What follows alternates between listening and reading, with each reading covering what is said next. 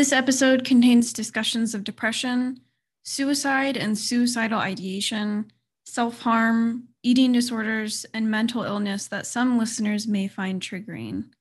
If at any point this discussion becomes too overwhelming or triggering for you, please hit pause and do not feel obligated to listen further. The National Suicide Prevention Hotline, available 24/7 in the U.S., is 1-800-273-8255. This hotline, along with other resources, will be available in the description. Hello, I'm Lizzie Zinn, and on today's installment of Redefining the Narrative, I'm pleased to welcome Mandy Robick. Mandy, thank you so much for being willing to speak vulnerably on this platform. I've really been looking forward to hearing your narratives and your unique perspectives as a mother. Thanks for having me, Lizzie. I'm excited to meet you and learn about your project and helping other people. Yeah, thank you. Before we get started, I wanted to take some time to have you introduce yourself to the listeners, including some of your background, experiences, and what you're involved in now. I grew up in upstate New York and met my husband in college, and we moved out here to Ohio for his job. We have 3 daughters. Bridget is our youngest, who we're going to be talking about today. Mm-hmm. I'm a school teacher. I've taught for 27 years. Yeah. And so I love kids, reading, writing, helping the girls. They're in graduate school, undergraduate, and a senior in high school. Wow, you got yourself a handful right there, for sure. So when we spoke last, I asked you to think about a couple of narratives or experiences that you had or witnessed relating to mental health. So do you have some stories in mind that you wanted to talk about today? Yeah, I think if we go back to the very beginning mm-hmm. of our story or our journey with mental health, Bridget's 7th grade teachers called me for a spring parent-teacher conference in 7th grade. And I thought she just wasn't getting some of her work done sometimes, right. Or I really didn't think, it felt a little odd being called for a parent-teacher conference. Yeah. Usually when teachers ask, there's a concern. Right. But I was great, I was like, okay, I'll go. I usually did go. And when I got there, I walked into the room and all her teachers were there, which is common in middle school. But then mm-hmm. the school guidance counselor was there, which isn't always common. Yeah. I walked in and I went, oh, I think this is bigger than I thought it was going to be. And as our conversation unfolded, they said Bridget started her school day super happy.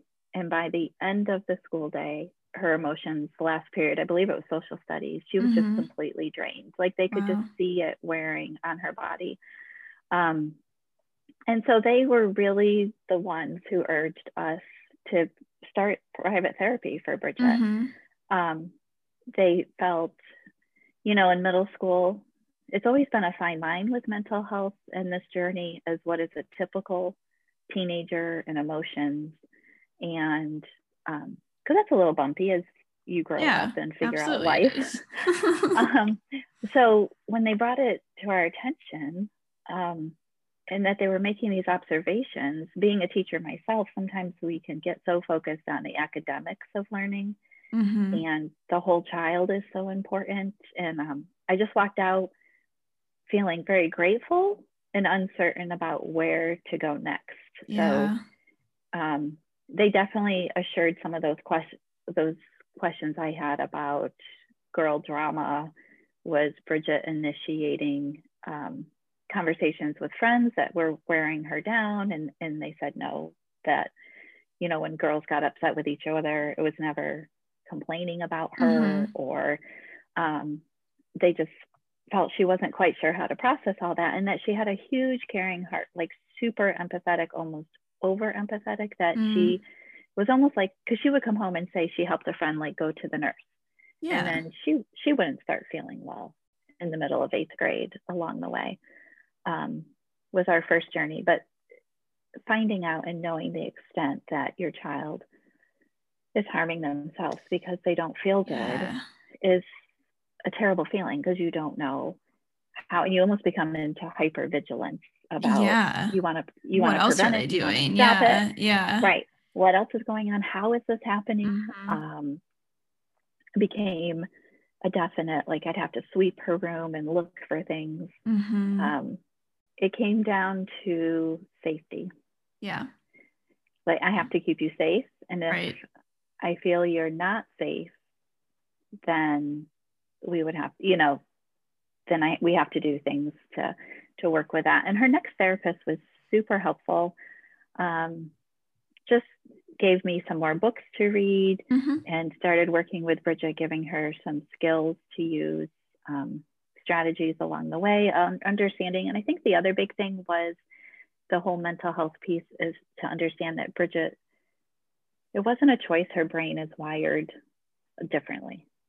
Right. And once I understood, like it was chemistry was involved, and we held off on medication. We didn't want to go down the route of medication and finally our therapist nudged us to explore that. So we began that journey too. And we had, when we were working with the first therapist, another just story, like I took Bridget to therapy. We're singing in the car. It's so hard because you don't know what's inside the brain. Yeah. And when I went in for the debriefing, she said, Bridget has some thoughts and I want you to go to children's emergency room for an evaluation. And I was like, gosh. Oh, can I go home and get my husband? And she said, no, he'll meet you there. Oh, yeah. That's so pretty real. That was real. And I think one of the things I learned is just to go into autopilot, and what people told me to do is what you have to do. Like, okay, so called my husband. We met at Children's, and that was December of 8th grade. And I remember sitting in the lobby and just having conversation, talking about what was on TV. I was trying to keep her distracted in a way. Yeah. And I think it was frustrating. You wanted it to appear normal, even though it couldn't be normal. And really, I sat there and I started to pray. I was like, oh, dear God, don't take her from us. I kept questioning, do we really need to be here? We came home that night, like at midnight, with a safety plan, which was all new to us. And they felt there was no space in the city to have her admitted, but they didn't feel like also she met all the criteria at that point. And looking back, she didn't. It was frustrating as our journey went on and she did need more help. Well, what if we had gotten help that time in December? But it was the right call at the time that they, so we just came home with a safety plan and locked up sharps and knives and medication, because we had just, it was shortly after that we started medication. Just for the timeline of events here, when was it the second therapist who brought that up with you? She's having some suicidal ideation thoughts. It was December. Yeah, that was actually her first therapist. Okay. And so we went to the hospital. Gotcha. They didn't admit her. And I think it was after that, I probably skipped in the timeline there, is then when I realized how much self-harm had happened. Okay. And that's when I realized I kind of spoke up more. And that's what's hard too, because it's not my field. I teach. Yeah. I thought I knew kids, but I didn't know mental health. Yeah. And I had raised, 3 daughters. I still didn't know mental health. So it was after our first, visit to the hospital, first that thoughts, and then realizing that cutting had been worse, that then I kind of advocated, we need something different. We need something more. Yeah, this isn't just like the conversations we're having were helpful, and she'd help her process middle school life, but something more needed to be done. So that's when we switched to the second therapist. Okay. I'm just out of curiosity. Was it Bridget who was resistant to medication, or was it kind of like a group, like no one really wanted to go on medication for Bridget? No, I think she did. I think she was more open to it. And I think I felt like she felt like that was going to be a quick fix. Yeah. You know, like that was Yeah. going to be a quick fix. And so her therapist was very patient with us. And then she finally said, I think we have to give it a try, just because of their conversations and things. So we had just tried that probably in October of her freshman year. It took us a while. Yeah. I think it's important to kind of sort through things before jumping to medication. Like unless like you're in crisis and like you need that quick fix right away. I think it is really important. It's very prudent to go through, you know, let's talk about it and figure out, you know, what you need and what do we need to supplement you with, kind of thing. So right. It's a layer, and we had to learn, you know, exactly. Yeah. The therapy, and you can learn these new skills, and then there's a medication piece. And I think that's when I started to understand if her brain didn't make enough of something, or would help her stop ruminating those thoughts, right, that caused the anxiety, because the emotion dysregulation led to depression and anxiety, which those two things led to suicidal ideation. What was high school like then? So I think we got up to freshman year of high school. What was the rest of the years like for her? Her freshman year of high school turned into our hard year. Yeah. That December, high school was hard. High school is hard in general. High school's hard in general. Yeah. and then you throw in some emotion dysregulation. Yeah. It was hard. She just navigating school and people's thinking, or what she thought they were thinking, or just eating, you know, in the cafeteria was hard. Work, she could manage the workload. She'd get a little bit behind, then she'd catch back up. So in December seems to be our not magic month, but there's a pattern here. Yeah. So you look for patterns. Like, right. I'm a teacher, so I look for things in children.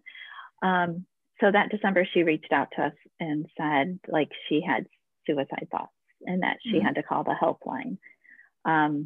So I called and talked to her therapist first, or emailed her. She called us back. We had a long conversation, and she said, we need to call the helpline, and they'll walk you through it. They'll walk Bridget through it. They'll talk to you first, then they talk to Bridget, and then they'll talk to you again and make a decision of what to do. So I said, I just listened because I'm not the expert. I said, okay. So we called the helpline. They talked to me. They talked to Bridget. I remember she went down in the basement, so I couldn't hear, you know, that side of the conversation. And so I talked to the nurse again on the phone, and she said, yeah, you need to bring her in. And I went, okay. Yeah. So we, I feel like my husband, as we worked that out, either he met me there, I think he met me there, but we took her to Ohio State that time. Ohio State and Children's work really great together. And Ohio State tends to take the older children with space and things. And Bridget was right at the cusp. Like, she could have gone to both places based on her age. So we went to Ohio State, and we had to go through the emergency room. And I did not know, like, emergency rooms have different departments. So we were in the psych emergency room with adults, with police officers bringing adults in to this. And here we are with a 13-year-old, 14-year-old, pretty scary. Yeah. So you sit, you wait, but you can just see, like. Yeah, that would have been really hard to do. Yeah, that was the scariest thing. Yeah. To walk away. Yeah. But nobody would have slept, you know? Right. You can logic it out, and you can be like, this is the best decision, but it's still like one of the hardest things you'd ever have to do, to hand off the care of your own child. Can't even imagine. Yeah. Yeah. And I think too, in that setting, that it was a psych ward with police officers and adults, you know, like, so you have to trust medical people. And she was there for 9 days. She was admitted the next day to their psychiatric floor with kids. And we just went into autopilot and learned as much as we could. And She learned more strategies. Doctors are brilliant and amazing, and they call us and talk to us. She had a lot of anger at that time, just anger at the world, Yeah. So then we brought her home for Christmas. We told no one. I didn't tell the school. I just said she was sick, and I was trying to manage getting her assignments because she had like an hour a day to do schoolwork. Yeah. I remember it was probably like 6 days before Christmas, and I didn't have a single gift bought. Oh my God. Because you just, we kept working. We'd go see her after work. Right.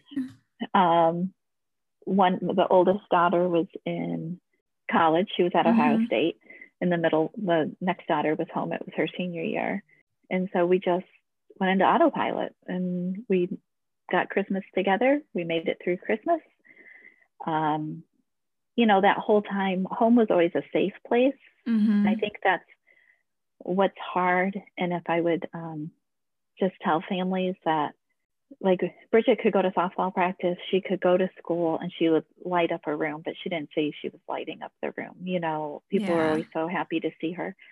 And there were some really hard moments at home, and you would just try to get through those, and try to help her. And bottom line was to always keep her safe, Right. So, there were nights finding her, Yeah. and bringing her back and helping her through. And one of the quick things we learned from her, her second therapist there, was the whole brain and ice chemistry. So like when you get dysregulated, there's a whole scientific part of your brain that if you put ice on it or dip your forehead in a bowl of water, it calms that nervous system down that side.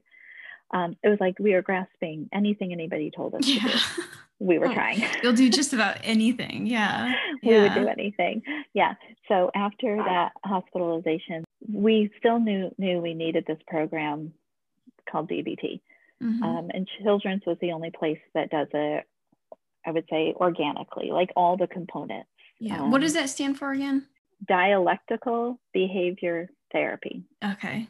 I think I've heard of that. The dialectical. Yeah. It throws me off a little bit. Yeah. I don't know how we got there that weekend, if it was her therapist or I don't remember calling the helpline. It might've been her therapist again from an appointment. And we went back to OSU because that's where we had been.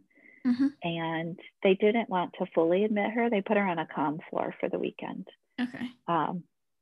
Because they weren't sure, the extent of, her needs. Right. And they decided at that time that she didn't need to be fully admitted again, and that advanced us to needing intensive outpatient therapy. They thought that would be the next step. And so OSU had a program in a room for us, and so did Children's. And I met with both departments, and OSU wanted to take her out of school for half a day, where Children's could do it after school. Okay. I didn't want her missing more school. Right. Because you worry about that. Also, I was trying to keep everything. We were trying to keep life normal, and being with your friends is important, even though it could cause distress. So we ended up going, that's when we kind of shift our services over to Children's. And I knew that, so we spent the month of February. She would go 4 days a week sessions after school for, I think it was 3 hours a night. There was a parent component for the first time. We had weekly meetings on Mondays. And then she had a private therapy with Children's. And that was always hard, and has been hard, because when you go to work with a facility and a program, you have to use their doctors. So then you have to leave your private therapist who you have entrusted and felt comfortable and built up some rapport with, and Right. And that has always been hard for her. Like when we switched to Children's, we had to switch, like you couldn't keep your same psychiatrist, you had to work with their doctors there. And so she had to go for an evaluation for IOP at Children's. And I have never seen her be so belligerent with a stranger before. No. It was horrible. No. It was awful. It was awful. My husband and I sat there in this room with a brilliant doctor, dry erase board, drawing diagrams. Oh my God. Explaining how her brain worked. Like I learned so much. Yeah. I could respect that. But also part of the mental health piece for us has been she never wanted to disappoint people. And so she would never meet with, like, it was really hard for her to meet and talk in a room with me there or my husband there. And at one point during this meeting, I said to the doctor, I said, if we were to leave, she'd probably open up and talk to you more. And he said, oh, I can tell that from the body language of everybody in this room, and no one is leaving.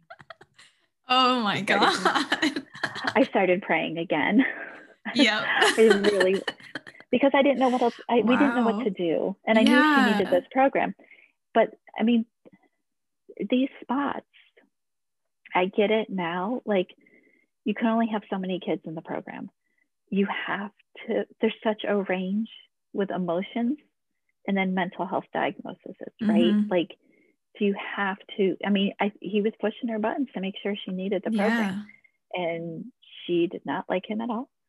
But at the end of like an hour and a half, she came around and she apologized.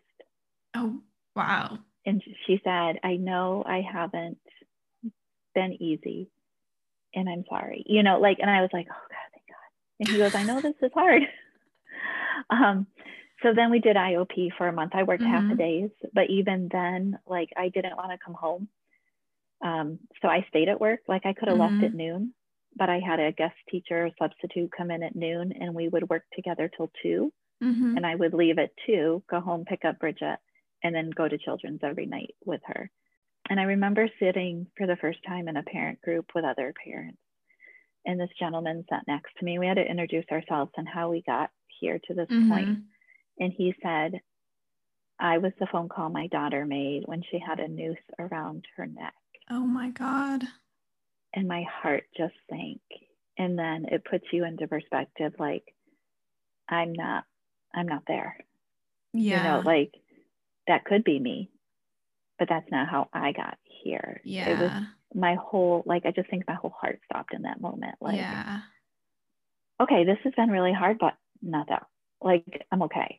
Yeah. Thank God it hasn't progressed to that point. Yeah. Right. So that was helpful. We learned the same things, tools, and cognitive behavior therapy was more of the focus at that time. You have to play nice. I know you do not like him or want to do this, but this is what we're going to do. And it worked out. So then we came home on a Friday. We went to Franklin Park. That's one of our favorite places to go to. We went to the book loft, I think, in German Village, one of our favorite spots. And she went to school on Monday. It was going to be a normal day. She was so excited. So she went to school and she went to softball practice. One of the first people she told was the varsity softball coach. She was a freshman. And I happened to she started the conversation before I got there. So I just stood out in the hallway and I watched her coach's reaction. And it was the most compassionate, caring response. Yeah. Because we really hadn't told anybody. Yeah. All this was going on. And she shared that one of her best friends had worked on mental health and that Bridget was not to worry about softball. Whatever she needs, the team will be there. Oh my God. Yeah. That's huge. So it was huge. And I just watched. She's always had such courage and has really learned to advocate for herself. So Monday she went to school, went to softball practice. She's a 4-H camp counselor. And in between both, she said, you know, I'm having these thoughts again. And I'm like, it's been a busy day, you know, like, but you're so excited for everything. Let's just keep going, you know? So I drove her up and she wasn't driving. So I waited for the meeting to be over. And we were singing in the car, we were laughing. And I just thought to myself, okay, we made it through. We rode, they'll say you have to ride the wave. We rode the wave, you know, like, because I think one thing we all had to learn, but she really had to learn, is that emotions aren't bad. They come and they go, you know, and it's okay to feel anger. It's okay to feel disappointment. It's okay, you know, and everything isn't always happy, but you have to, you know, as soon as you acknowledge it, name it, then you can move on from it sooner than otherwise. So I thought we had made it through. And we even like, we don't eat out fast food, but I figured she was hungry, you know, after the day. And so I was like, I don't want to go home and cook anything at 9:15 at night. No. So we went through Wendy's, and I mean, we were singing songs. She loves music, laughing. Yeah. We got home. She started eating her food. Scott and I were on either side of her. And she said, the farts aren't leaving. I have to call the helpline. Wow. So at 10 o'clock at night, we called, and they said to bring her to Children's. So Scott took her down to Children's, and they admitted her, but there wasn't room in the city again. So she was on the 10th floor for 5 days with 24-hour supervision.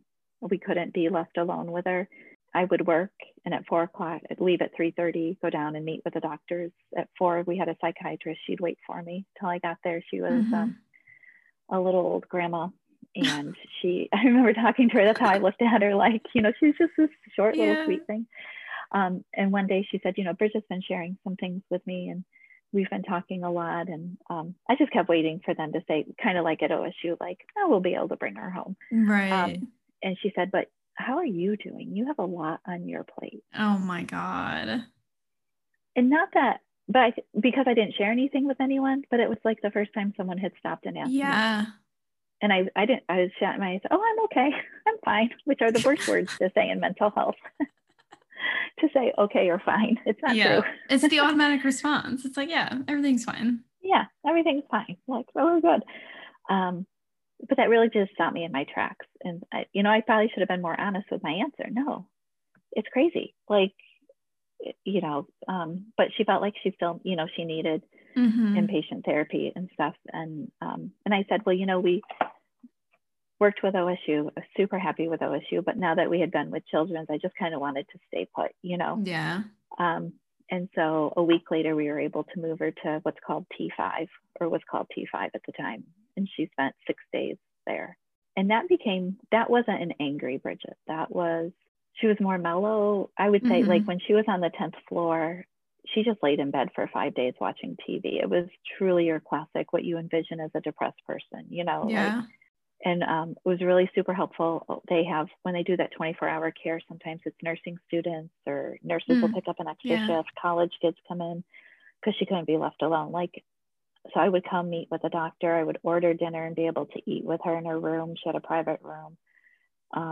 And then my goal every day was to get her out of her bed, because I was afraid she wasn't getting out of bed. And we would just walk the floor. Well, whoever was supervising her had to come with us. I couldn't even be trusted to be with her, So we would walk every night. And one of the nursing students, she had a son about Bridget's age, and we got to know her, and she started picking up extra shifts just to be with Bridget. Oh my God. It was so touching to just know, like, someone that you could talk to. They would all try to talk to her, but a lot of times she just kind of sat there, but so we would do that, So the kindness and the strength that people who work in this field is amazing and beyond compassion, Yeah.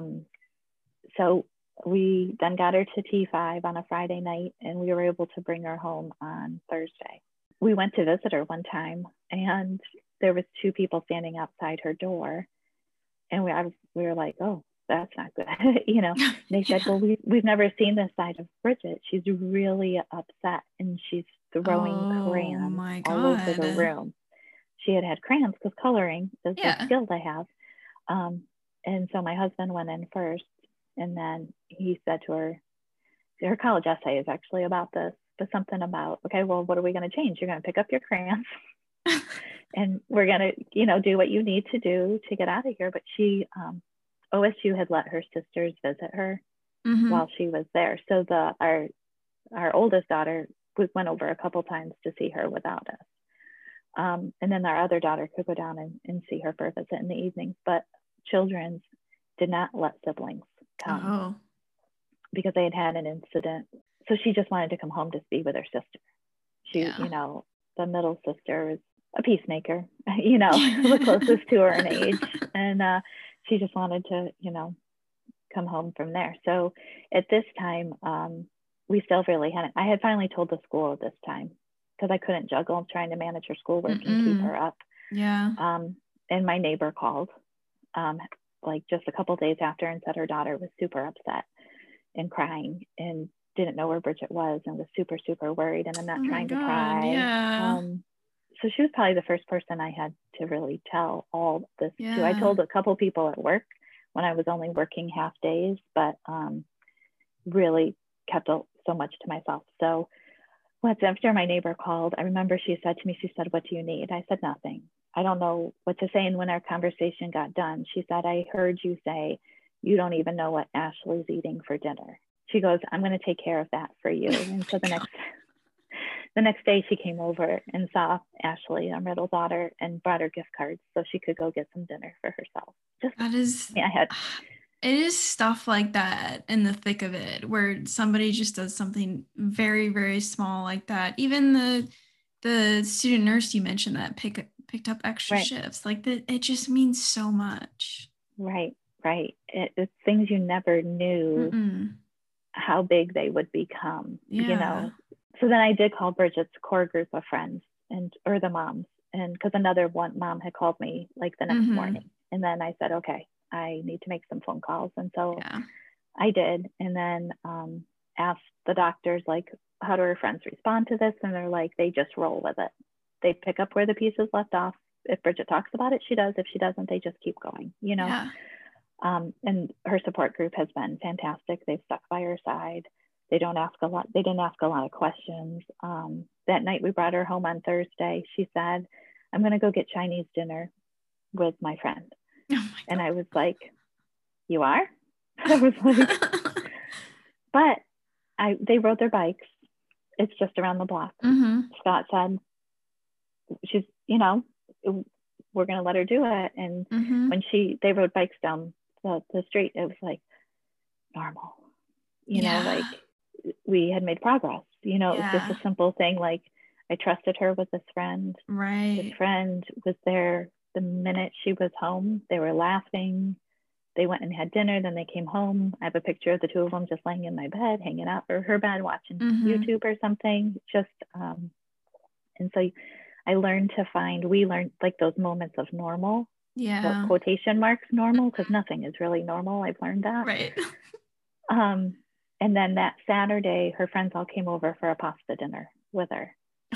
And so wholesome. She just wanted to see her friends. And of course, we wanted that to be supervised, you know, or just be around. And all her friends showed up with some kind of just gift for her, like encouraging, a card, a picture, a book, a necklace, you know, like just very thoughtful, meaningful things that were motivational and like just didn't even imagine. And there was just laughter and joy in the house, and that's all part of healing, right? You know.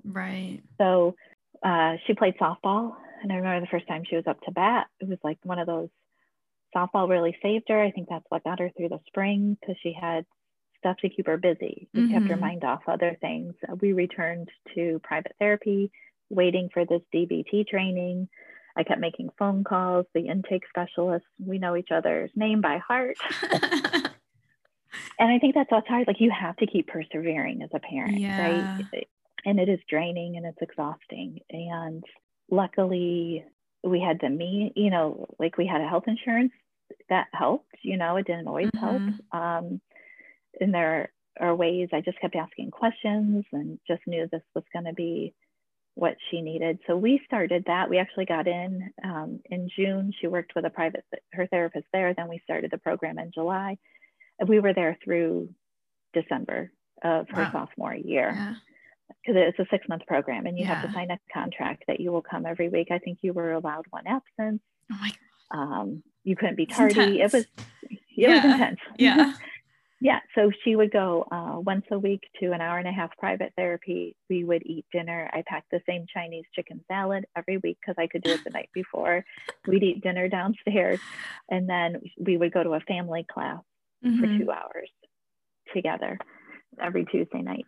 We met another family was there with us, and then a third family joined us. So they're very small sessions. At that time, Bridget had she had the ability to call her therapist in the moment of a crisis.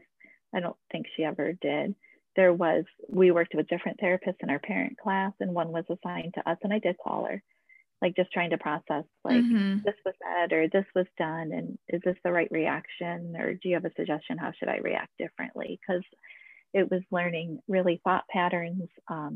There's different verbal paths, conversations, and how to start things with her so that to reduce the triggering along the way. We had to sit there and share examples from our own lives, like we would just take turns.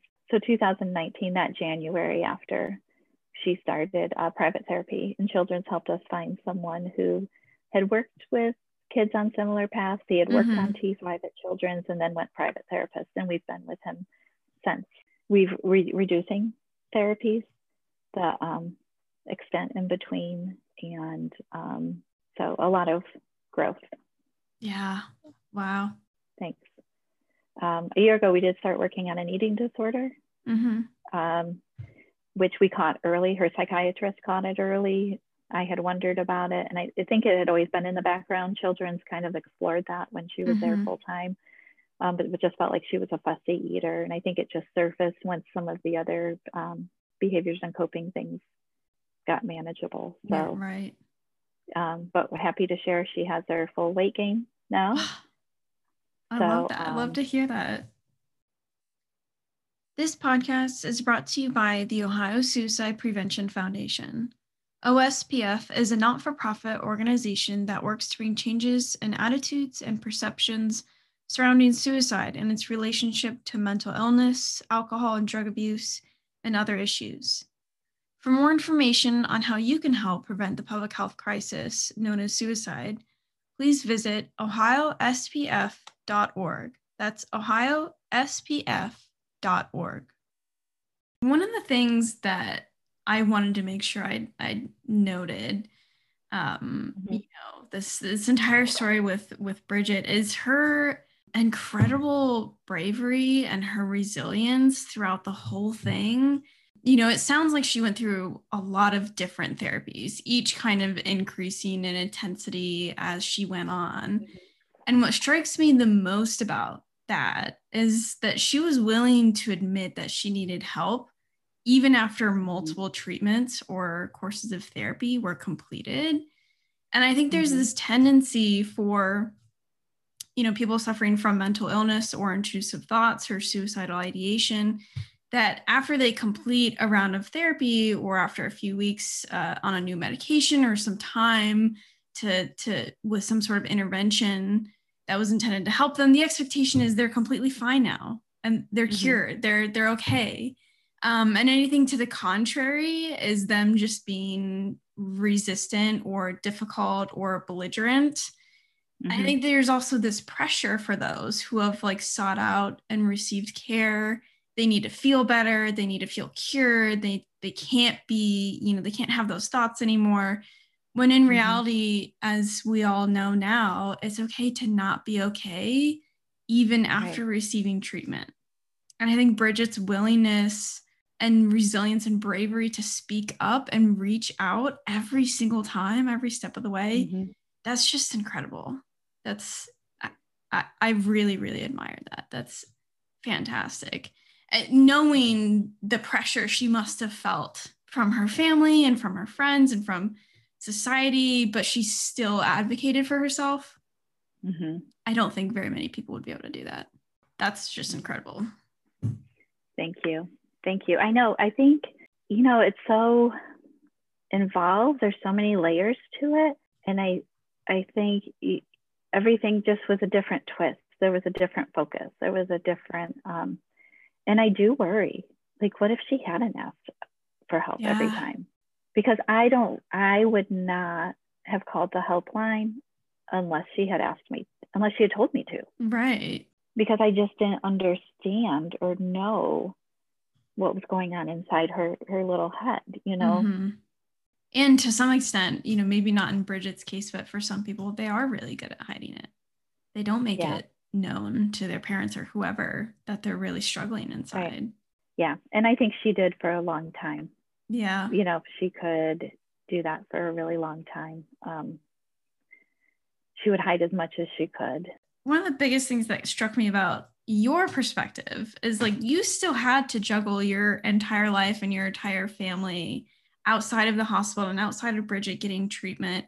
You have other kids, you have a job, you have a husband, you have a life, you have, society to answer to. How did you manage all of that? Or didn't you? Like, I can't even imagine what that was like for you. So I can keep myself busy, then I would keep my mind off it. And teaching is a hard profession. Absolutely. If you're not there, you have to write plans for someone else to do. And then, well, if I started not showing up, then I'd have to tell more people why I wasn't showing up. Even though there's privacy rights and things, like there's this human connection. Like, I didn't just skip town. Right. And I found that by going to work, I mean, there were days I'm sure I wasn't at my best, but that kept me going because it kept me busy. Like, even when I had to take technically a half day, and my principal was super kind and super helpful. And she said, if you need to take a leave of absence, let's just do it. Like, you can take half a day, you can take the month, right. what you need. And I said, no, I need to come here, because anytime I was left alone during that month, I would just cry. Yeah. Like, if I just felt the silence, I would just cry. And I couldn't imagine being home, because she was still going to school. Right. My husband was going to work. My other daughter was in school. The other one's not home. I mean, I could keep myself busy here, but what would I do? It would let me stop, and I'd have too much time to think about it. I am grateful that my other two girls were older, that they were, able to get themselves dinner, when we were in the hospital phases of this. It becomes safety was the concern. And, at the time, I don't think we realized how much of it was suicide prevention, or how much of it was to keep Bridget alive at the time. So probably not the best coping mechanism. We did have to learn, and the hospital helped me. I got her an IEP, an individualized education plan, because school was plummeting. She couldn't keep up with her grades, and it wasn't an academic issue. And that was really strange, being a teacher, to sit on the opposite, what I call the opposite side of the table, And I have heard this same statement said. They said, just because the hospital says you need this doesn't mean we need this. And I was like, okay, let's go. Yeah. But I think another coping mechanism, you want to defend your kid all you can. But when this was all said and done, my friend encouraged me to reach out, and I've met with a therapist for myself. That is so good. Good for you for doing that. Yeah, you get lost in the shuffle. It's easy to do that as a parent. Like, it can easily become all about your kids. And then you have a situation that requires a lot more. I remember at the end of our first meeting, she's like, you have to find you again. Yeah. Like, oh, okay. The thing was, I didn't want to talk about it all the time. I couldn't talk about it. So, like, my best friends didn't find out until this past October either. And our neighbor found, and everybody's been so supportive. Yeah. Like it wasn't, no one has even said a negative. Well, yeah, exactly what you're afraid of happening and afraid of what other people will say. Like, literally no one will do that. Similar story with my older brother who's died by suicide. I have not had a negative experience when I've told somebody, even though that's like my worst fear, is they're going to say something totally off the cuff and inappropriate, and it makes me angry, but that's never happened. No, not at all. Not at all. And my parents were my last phone call, like, to make out this short list of people that I felt needed to know. And my dad was tearing up, I could tell, on the other end. And my stepmom, I said, I'm sorry I didn't call you. And she's like, it's fine. You would have called if you needed. I know everybody would have been here and they would have helped. Like, they would have dropped anything to come, but I just couldn't deal with more. I couldn't deal with more people. I could only focus on what we could focus on. And it was just a lot of Bridget and the help she needed. Yeah, I think that's totally fair.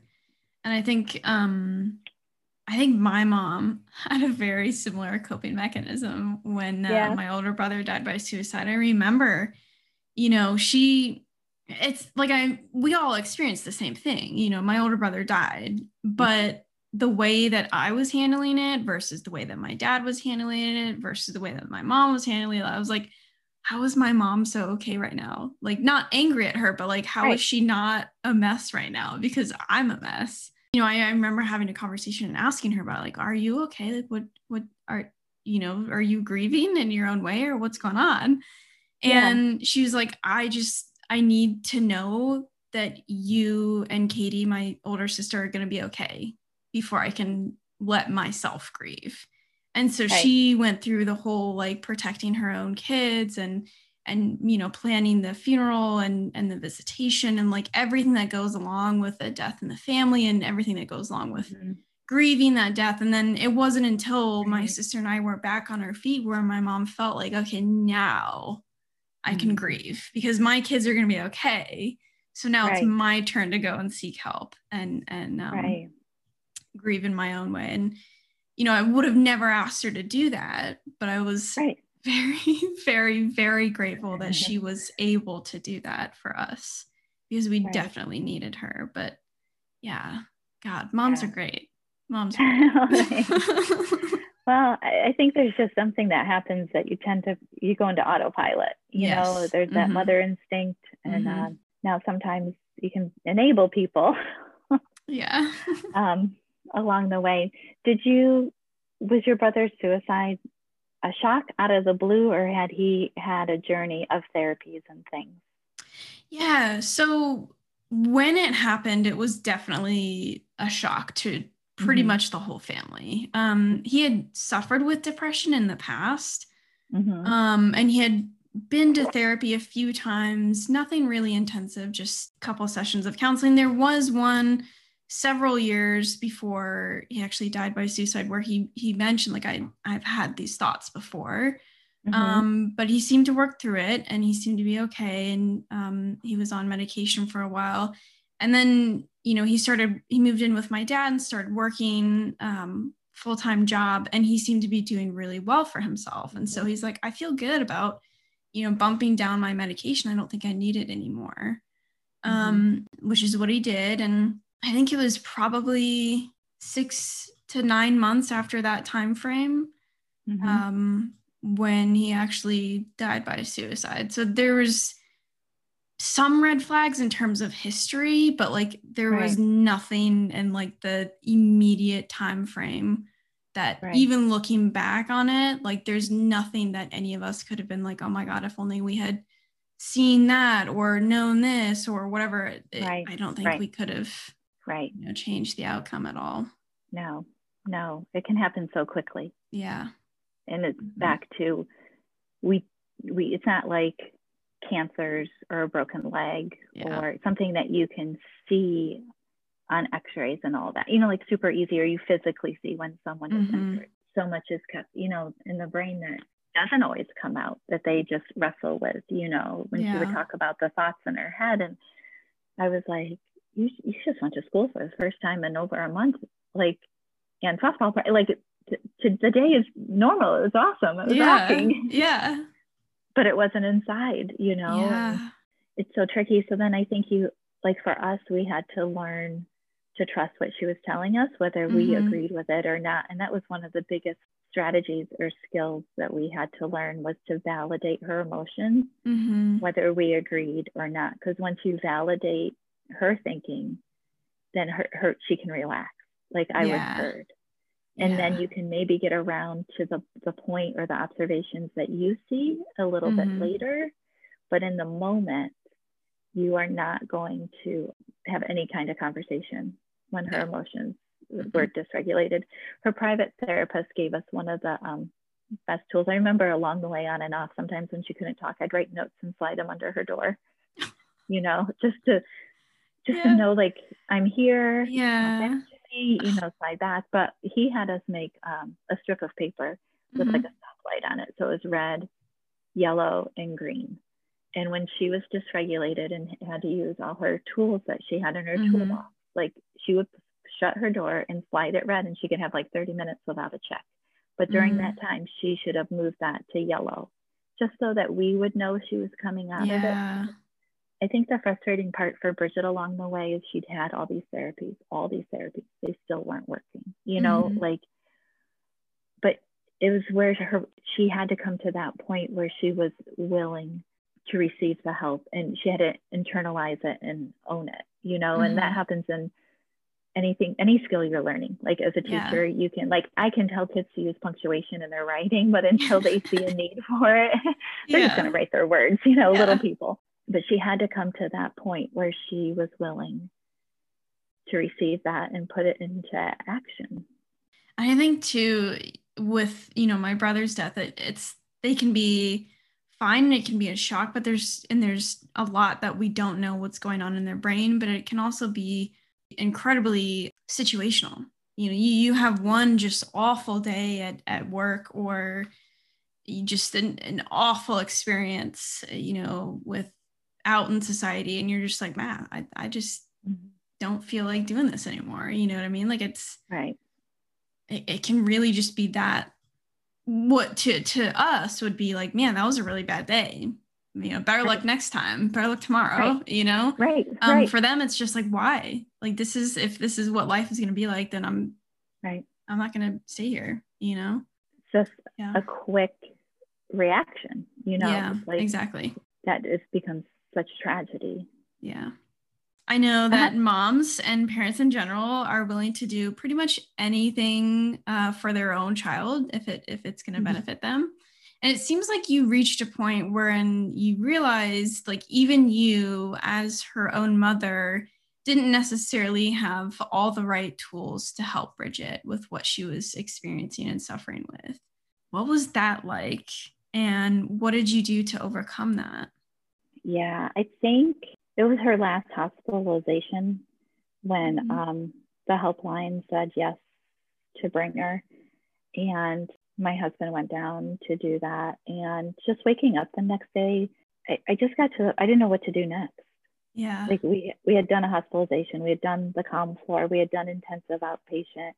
I knew she needed DBT training because that I've read so many books. Like every time I met with these doctors, I've read 15 to 20 books, you know, like they'd give me a book, I'd read it and that's what kept me busy, distracted. If I can learn more, I can help. That's how I could help.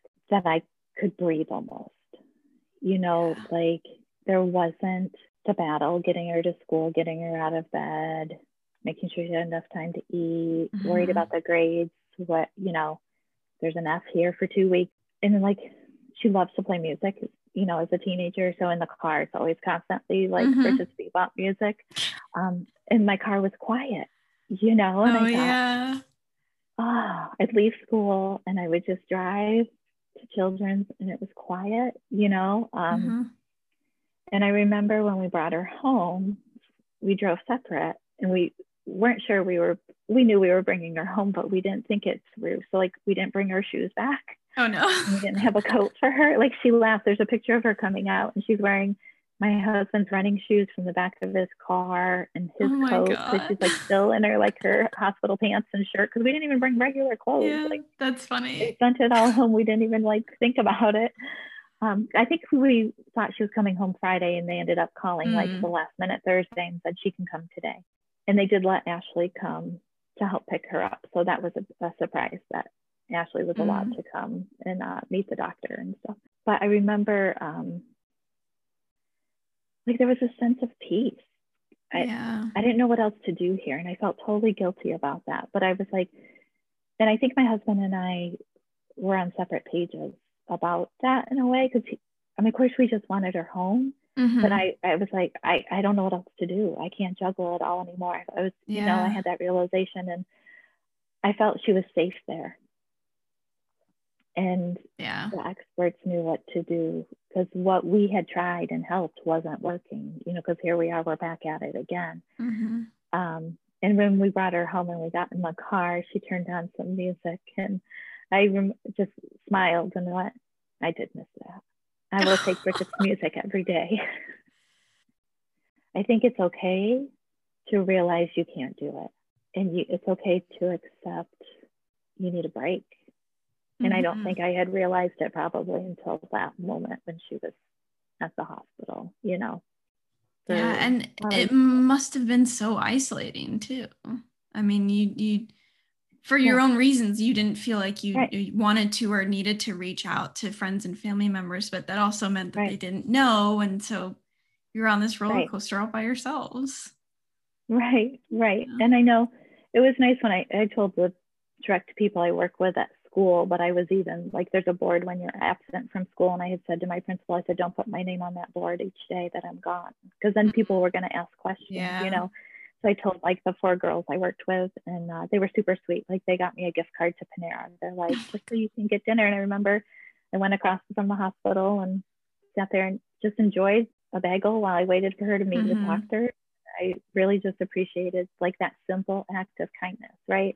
I could have gone to Panera and afforded a sandwich on my own or a bagel, but I never would have. I wasn't doing it until they gave me that gift card. You know, I just had a routine, and you get a beverage, free beverage a day when your child's in the hospital, and I go get a warm cup of tea. So it was just interesting, all the things I would notice that children did to help families. I mentioned this before a little bit, commenting on, you know, Bridget's bravery and resilience and continued with treatments. But it seems like she arrived at a point where even after receiving treatment after treatment, she kind of realized that she still wasn't at 100%. She's still not there yet. I'm still having these thoughts.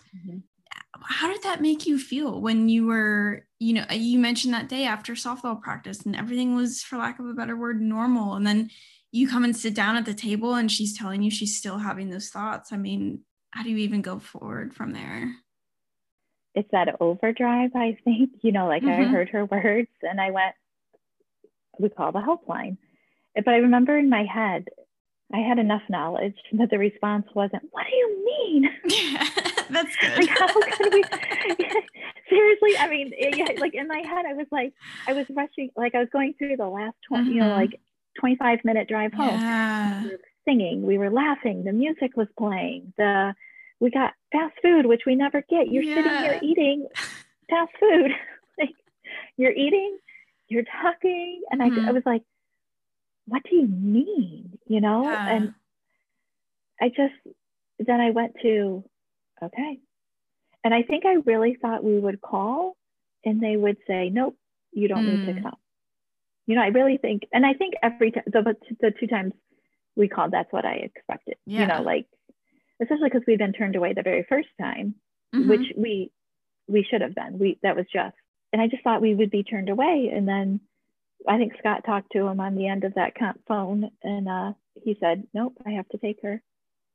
He's like, I'll just go. You stay here with Ashley. I mean, Ashley was in bed by that point, but he went down and did that admission with her at Children's. And so you have these thoughts, but it wouldn't have helped anybody if I had said that out loud. Oh, yeah. No, yeah, probably not. But it's still like, I mean, hearing that for, you know, the 3rd, 4th, or 5th time, you just gotta be like, oh God, like after going through it, you know, over and over again, and to know that you may have to go through it again and it may be worse, you know, because you just don't know. That's tough. It was very tough. Yeah. And I think I finally went to sleep because that can take a long time, you know, and depending on how busy the hospital is and stuff. And we talked in the morning and then he came home and we worked through it the next day. So obviously your relationship with Bridget has to have changed based on what you've been through. In what ways do you think it has changed? What kind of things have evolved? Yeah, that's a good question. There are many days it's what I would say would be a normal teenager, and I have to remind myself that this is normal. Like she's mad at me because I told her to put away the towels. Like that's not dysregulation or depression or anxiety. I think you know, it comes and it goes. Sometimes it's that normal teenage parent head clicking, but I think she knows, like she talks to me more about things than sometimes that have come up, or if you catch her in the moment. It's tricky. It's not like she tells me everything and I don't need to know everything. Right. She is more open than my other 2 daughters. Sometimes she'll tell me things that I'm like, oh, I don't need to know that. can keep that one to yourself. Right. I didn't need to know. And then, there are other times it's very sweet. Yeah, that's a hard question. Yeah. It's not like there's an aha. Like, oh, the switch is flipped. Everything's fine. Right. We're closer than we ever were before. Yeah. It's not like that. Right. I don't think there's ever been a big, huge switchful moment because I'll still check in. I don't have to, like, we were to the point with her grades, there was the Friday check every Friday. And if it wasn't done, it had to be done by Sunday at 6. So if anything, like, we're very grateful. Like, we've moved into what I would say is a normal teenage experience right now, for the most part, she goes to school, she hangs out with her friends, she has a great boyfriend, she works, like, she goes to a job. There was a time where we couldn't leave her alone at all. Yeah. It comes and goes, that connection and all. She does say, because she's getting ready to go to college next year. And that has normal anxiousness. And And one time in a conversation, she said, "But you and Dad won't be right there."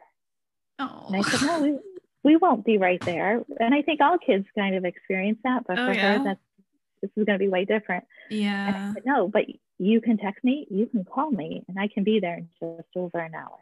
At the drop of a hat, we will be there." So, and she says, "I know, I have all these supports, Yeah. So I think we just have to stay aware about what's next. Have your relationships with any of your other immediate family members changed? Or, maybe not that switch flip we were talking about, but like, how have they evolved with your other daughters and maybe your husband? Yeah, I think the other daughters have a little more patience or understanding, or they both check in on me a little bit more, maybe. I talk to both of them a lot, or they'll give me little pep talks or encouraging. I sometimes have a phrase I'll say, "I'm going to move to Australia." I tell the oldest one, because there's a picture book, Alexander and the Terrible, Horrible, No Good, Very Bad Day. And I used to read it to her all the time. I said, "Well, I just want to be like Alexander, and I'm going to Australia today." And she'll say, "Well, I'll pack my bags with you, Mom. When are we going?" Oh my God, that is so funny, because I say the same exact thing, except with my mom, except I say New Zealand instead. New Zealand instead of Australia. Yep. I mean, it would be hard to say there isn't. Yeah. There wasn't tension, or there can't be. My husband and I definitely support each other, but everybody has different viewpoints too at times. You have to work through the bumps along the way. And I think with our parents and our friends, like, even if I opened up more, if I could call any of them today, they'd be here in a heartbeat. I think for a couple of my friends, they were like, "Oh," I think they just thought I was my super busy Mandy, and I only had one at home. I'm like, "I'm not that super busy," but I couldn't tell them why. Like, I wouldn't go out, and I couldn't leave her home alone. So I think it brought some peace and some understanding, and just that grace and gratitude. Like, she's okay. She's doing her thing, but a couple of friends will send a text now and like, "Hey, how's Bridget doing?" Like, they don't ask all the time, but it's nice just to be asked, asked and thought of. Right. Just to know I'm thinking of you. And that probably would have been way helpful sooner, but it was my own stubbornness and worries. Right. So if you could go back in time to when things, seemed at their worst and the most dire situation, and with Bridget and your experiences, and knowing what you know now, what would you tell yourself? I think I would have sought help earlier for her. Even in elementary school, her emotions could go from 1 to 10. And I'd be like, "Why is she so upset over that?" I wish I had talked to her pediatrician earlier. And then I wish, I knew her private therapist, her second one, even the first one, said with emotion dysregulation, she needed DBT. And we could only go to Children's, and that meant we had to stop our current therapist. And I was trying to honor her wishes to stay with the current therapist. I wish I had nipped it in the bud and been stronger, even though it probably would have caused chaos and turmoil. Because no matter when we did it, it was hard. right? You know, but she learned to accept it, that I need much more help and I need to get there. I wish we had advocated, or I had been strong enough, instead of just kind of meandering, then a little bit more aggressive to get to that therapy that we knew she needed. But also the hindsight is maybe we had to get that bad. Maybe. Yeah. To really receive the therapy then. Yeah. That's true. It's just unfortunate. We're so fortunate that Children's was able to build that new hospital mental health facility with Big Lots. Bridget and I had the opportunity, we spoke as a private donor dinner that night. And that will forever be my Cinderella moment. Yeah. Watching her speak and advocate and thank people for her journey and their support. You know, it was like 3 minutes and she wore a hot pink pantsuit from the loft. And they were so gracious to her that night. I mean, I think that was probably the biggest healing moment for our family. Yeah. My oldest daughter came, my middle one was at Kent State, and she goes, I couldn't do this. I mean, Bridget was talking to hospital CEOs, doctors, private donors, which are big donors. She was like working the party. She was working the party. She's doing it well. Yeah, she was. We stood back and watched her, and she has great verbal skills. She always has, and she's comfortable talking to adults. And at the end of that moment for her, she said, "My name is Bridget Roebuck, and I am breaking stigmas." And that's their tagline. Yeah. And it wasn't in her speech. She just came up with it on her own, and she got a standing ovation. And like, we could not leave that event. It was like the sweet lady from Tennessee. She was the biggest fundraiser. And I didn't realize how much work Big Lots does in this field and working with children. But this sweet Southern lady, she just held her hand and just said, you know, just people were in awe because they believe in this cause, right? Yeah. And, just even speaking with you today, you know, and learning the whole suicide prevention side of this work that needs to be done and breaking the barriers and things. So other advocate moments have opened for Bridget. And I think, you know, you have a hard story, but we turn it around and pay it forward. And it, you know, there's been positives coming out of it. Yeah, that's amazing. All in a hot pink pantsuit, huh? A hot pink pantsuit. Yeah. I'll send you a picture of her in it. Please do. You have to see. She even wore heels. Because she's so tall. She's 5'11" to begin you with. You can't wear a hot pink pantsuit without heels. No. You can't. No. It's amazing how many people have had a story too, and how many people are affected by mental health. You know. And that's what I think I'm learning now is sometimes it just takes that little bit of initiating of a conversation to open the door to talk about that stuff. Like almost everyone has been affected by it, but nobody talks about it. And so whoever is the bravest or the most willing to be vulnerable, who opens that door to initiate that conversation, like you might say one thing, but then someone over here says something else, and someone over there says like, oh my God, me too. And it's just like, well, why didn't we talk about it earlier, you guys? Like, come on, like we're all suffering. Let's suffer together at least. Right. Well, because you find comfort and you're not alone. Yeah. Because it can be so alone. That was one thing I do wish. And, you know, we had the parent support when we were at the hospital, but the day you leave the hospital, there was no parent group. Yeah. There, you know, how can we support? Because not everything needs a hospitalization, but we didn't come home magically fixed. We came home and had hard, you know, there's hard days, there's hard moments. And luckily we have the supports in place, but it's comforting to be able to talk to someone who's gone through the similar thing, because all my friends would be there and they would listen, but they don't know the lingo. Yeah. They don't get it. Yeah. And they get it because they love you, you know, and they'll comfort you, but to have someone to really understand some of that. Yeah, that's huge. In terms of advice or guidance, is there anything that you would give to a family or maybe another mom who might be going through something similar?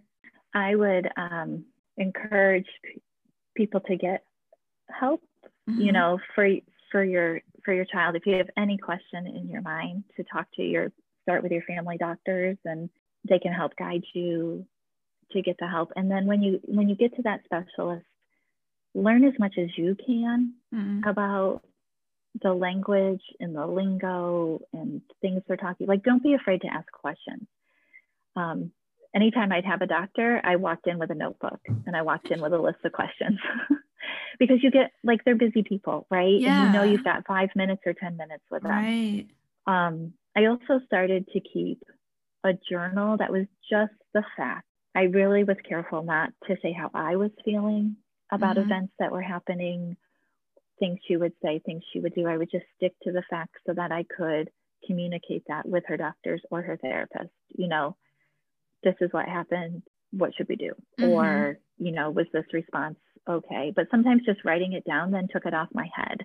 Yeah. You know, she got mad at dinner and stormed away from the table. Simple example, right? But if I just wrote it down, then I wasn't ruminating and still thinking about why did she do this, or how am I supposed to help her? Or because as the days go on, so much happens, and you're trying to cope with everything else and manage your life and other kids and jobs. Or so if I wrote it down, then I didn't forget things. It helped me there. The last thing is, don't keep it bottled up inside. Even if you don't want to tell your whole family, find one person that can just check in on you and help along the way. It was really hard. It's what I needed, and I don't regret that decision, but it would have been okay to reach out a little bit.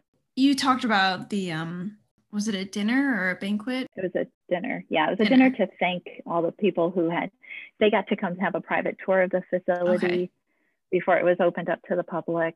And then there was just a very nice Cameron Mitchell dinner that was catered in, and like a doctor spoke, and then I spoke, and then Bridget spoke. You know, including that, what other things have you and Bridget also been doing to raise awareness and lessen the stigma surrounding suicide and mental illness in general? Yeah, Bridget, after that opportunity, you can nominate kids who have received services at Children's to be a patient champion. And so then they have different events for fundraising events that they share kids' stories and the success and work at Children's. And Bridget was selected to be the patient champion for last year's Columbus Marathon. And so by telling her story, and then that was, you know, we did some fundraising for there. So her page was public. Unfortunately, the event was virtual. You know, they couldn't do it in person. So she is still a patient champion for that event this coming year. And then she would be at a mile marker cheering all the race participants on. Cool. And I think typically for that fundraising, she might have attended more events, you know, like leading up to it, or along the way. When she was a patient champion, Akia Red is a local. And so then afterwards, Akia messaged Bridget through her Instagram. And they made a connection, and they started talking to each other, and just she was cheering her on, and just how inspiring. And we were supposed to meet and have a brunch with her, and then COVID came and shut everything down. They will like each other's photos, and I always get an update when Akia Red has, you know, shared something, because Bridget did share on her Instagram account, you know, that she was a patient champion and, you know, did some raising of funds. And then when she was a patient champion, Akia Red did a Zoom interview with her that's cool. And put it on her Facebook page. So they just had a face-to-face conversation, and it was recorded, and they just talked about their mental health journeys together. With the patient champion, we did an interview with Sunny 95 Radio. So that was the first time we got to go into the studio, masks on, and I sat next to Bridget and just watched her courage and her poise. And it's amazing, because it's not the same child I watched go through it. She's taking that huge empathy, and she's honest. She'll tell you like how she felt and described. And then Children's really has helped us. They Channel 6 reached out to them and wanted to talk about the increase in suicides with the pandemic and teens, and so the news reporter. So that just aired a couple of weeks ago. And so Bridget, they came to our home and talk to Bridget for like 25 minutes and me for 20 minutes and put together a little montage of just Bridget's journey. And then she just got a message. Someone interviewed Akia Red, and someone messaged her on Instagram and said, hey, can you help us out? So for Channel 6 or Channel 10, cool. And then we have the spotlight with Channel 4 coming up. I really think Bridget has a lot in her to help others. I'd love to see her talk to a panel of kids at some point. How do we keep helping and hopefully prevent these things? And I do have worries. I mean, Bridget's not out of, no, you're not out of the woods, you know, like she's out of the woods, but she's going to have to keep working hard. Fingers crossed that we've given her the tools and we'll be there to support. That's why I think your podcast is so important. Thank you. I also, you know, feel similarly. Like part of the reason for this podcast is to discuss just mental health in general, because it is this big, scary stigma topic that nobody talks about. But if you have someone, you know, younger who's talking about like, yeah, my older brother died by suicide, here's what it was like. And then, you know, they're interviewing other people who have had, you know, experiences or witnessed, you know, other things that are really more commonplace than you think. Another thing, like we talk so much about self-care, that that's just one piece of the puzzle. And I worry that sometimes the self-care, I mean, there's lots of things to do, but we just think we have to take a bubble bath and that helps. And I think one of the things, you know, through the DBT class is that as parents, we had to do our own self-care, right? Because we're so much in hyper mode, working with trying to keep the family and everything afloat, that it's okay to go for a quiet walk with the dog, or I have to make sure. And that's been one of the things I've always done. Even when the kids were little, I just would go walk every morning before they got up, or it's okay for me to go sit and read a book for 15 minutes, you know, or be outside in nature is huge, you know, like, or opposite action. If they're in bed, you got to get them out of bed, you know, you just got to get up and moving. That I think it's very simple things that can be done, you know, like there's all kinds of levels, but you have to perform the simple things, habits, to help with the long-term bigger picture. And it's a whole mishmash, you know, it's medicine and those things and therapist and a little piece of everything. So yeah, and it's completely different for everyone. You know, what self-care for someone is totally not self-care for someone else. Right. And what works one time, it may not work other times. Yeah. And so that's what you have to shift and adjust. And I think that's what I look at Bridget's journey, like what did work, didn't work. And then we had to keep going. I think with the pandemic, we've all learned to have grace for ourselves and for others, to hang on to that maybe, you know, like during the hard times, yes, you can be the Energizer Bunny, and yes, you can keep things going. And yes, it's okay to fall apart, but remember to offer everybody involved some grace. I think sometimes it's easy to, or you can have moments like, why aren't they thinking this way too? Or why aren't they as upset as I am? But we all approach things a little bit differently, and just offer grace and then be patient and keep persevering. It's hard, it's frustrating. There are many times I wanted to give up, throw in the towel. I don't know if I ever really wanted to give up. That's probably not the best phrase. I wondered what it might be like to just not care anymore. Right. But that wasn't ever really an option, and still isn't an option. You know, it's not what makes humans. And I guess the other thing I would say is keep connecting. Find a way to connect. And you might be doing things that you don't want to do. You may not want to watch that teenage love story movie, or even if it's just a simple positive note under the door, or a positive message just laid on the bathroom counter. You know, it's just those little things that really can add up much more for the people who are struggling. So maybe when this pandemic is all over, we all get our vaccines, hopefully, and we all don't have to wear masks anymore. We can bring that grace and that patience and that, you know, perseverance and the checking in on people. And then, you know, random acts of kindness. Let's keep those around. Those can stay. Mandy, thank you so much again for being willing to speak openly and vulnerably, and for trusting me with that. Thank you also for being so generous with your time. Your narratives and perspectives we discussed today are poignant and impactful. The stigma surrounding suicide and mental illness is going to take a lot of time and a lot of deliberate effort to change, but today we've taken a step in the right direction. So thank you for being brave enough to do so. You're welcome. I've learned that telling my story, our story, is part of the healing process, and it's been able to turn around those feelings. So thank you for joining us on our journey in healing, because we all need to heal from hard things. And I just appreciate how you have put your own foot forward in making a difference and telling your story and still honoring of your brother's journey. Thank you so much for your kind words.